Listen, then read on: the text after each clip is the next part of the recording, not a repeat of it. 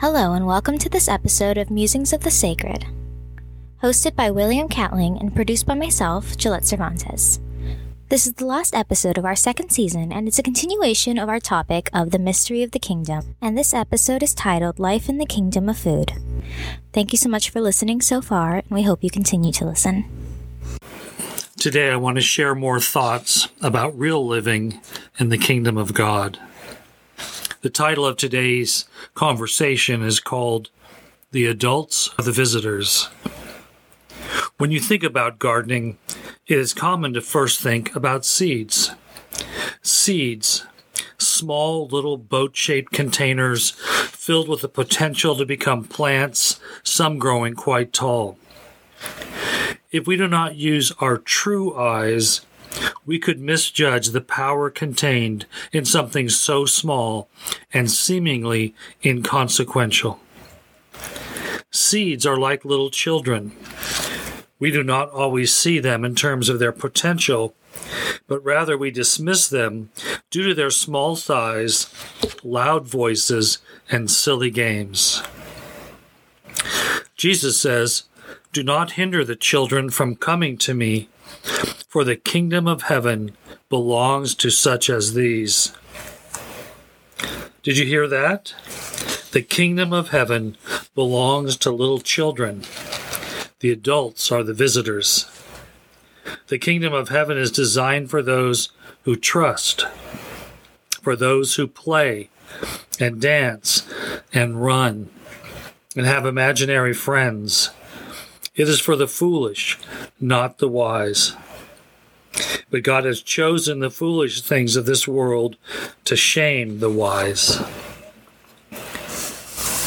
The sound of heaven is laughter and joyful playing. If you think you are too mature for the sound of this, you might find yourself in the waiting room of the kingdom. You may need some time to realize that the kingdom of heaven is not for those with the biggest paycheck, the newest clothes, the newest car, or the right look and hair. It is for people who sow seeds with faith in hope of the coming unseen harvest.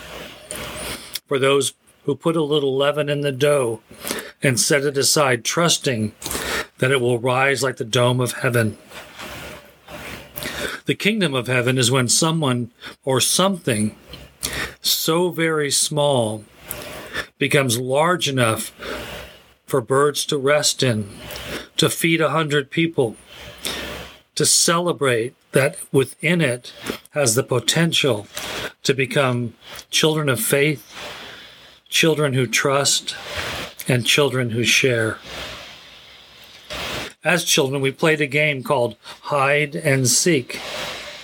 In this game, one child is chosen to be the seeker, and the others have a limited amount of time to hide. The chosen one then seeks out the ones who are hiding. Sometimes a child who is hiding begins to feel lost when the others cannot find them. The kingdom of God is about hiding, finding, and hiding again. It is about finding the lost and seeking out something of value that was hidden. The following thoughts are found throughout the New Testament. It says, "For nothing is hidden except to be revealed, nor has anything been secret, but that it would come to light." It also says, "You have hidden things from the wise and intelligent and have revealed them to infants." But it should be the hidden person of the heart with the imperishable quality of a gentle and quiet spirit. This is precious in the sight of God. But seek first his kingdom and his righteousness, and all these things will be provided to you. Ask and it shall be given to you. Seek and you will find. Knock and it will be opened. And your life is hid with Christ in God. The one who has found their life will lose it. The one who has lost their life on my account will find it. For the Son of Man has come to seek and save that which was lost. Rejoice with me because I have found the one which I lost. What have you lost? What needs finding in your life? When we were children, we lived joyously, at least before we were told to be quiet and stop bothering the adults. And the world was filled with possibilities. Thankfully, we can find again that unfettered imagination. We can find again the joy of living freely in each moment. We can experience the kingdom of heaven a little more each day. We all have limited time, resources, and energy. Every day it seems like there is not enough time to complete the list of things to do, places to be, and people to interact with, let alone practice healthy self-care. This pattern can leave us feeling inadequate and incapable of making any significant difference in our world. It could be we think we have to do everything, and yet in Jesus' teaching, there is a clear separation between what the characters in each story do and what happens because that is the way the kingdom is meant to be. In both cases of farmers planting seeds and when bakers knead in leaven, they have limited, distinct items on their to-do list. Farmers either scatter or plant seeds, then they have to wait for the seeds to grow. The work of the seed is beyond their ability to affect.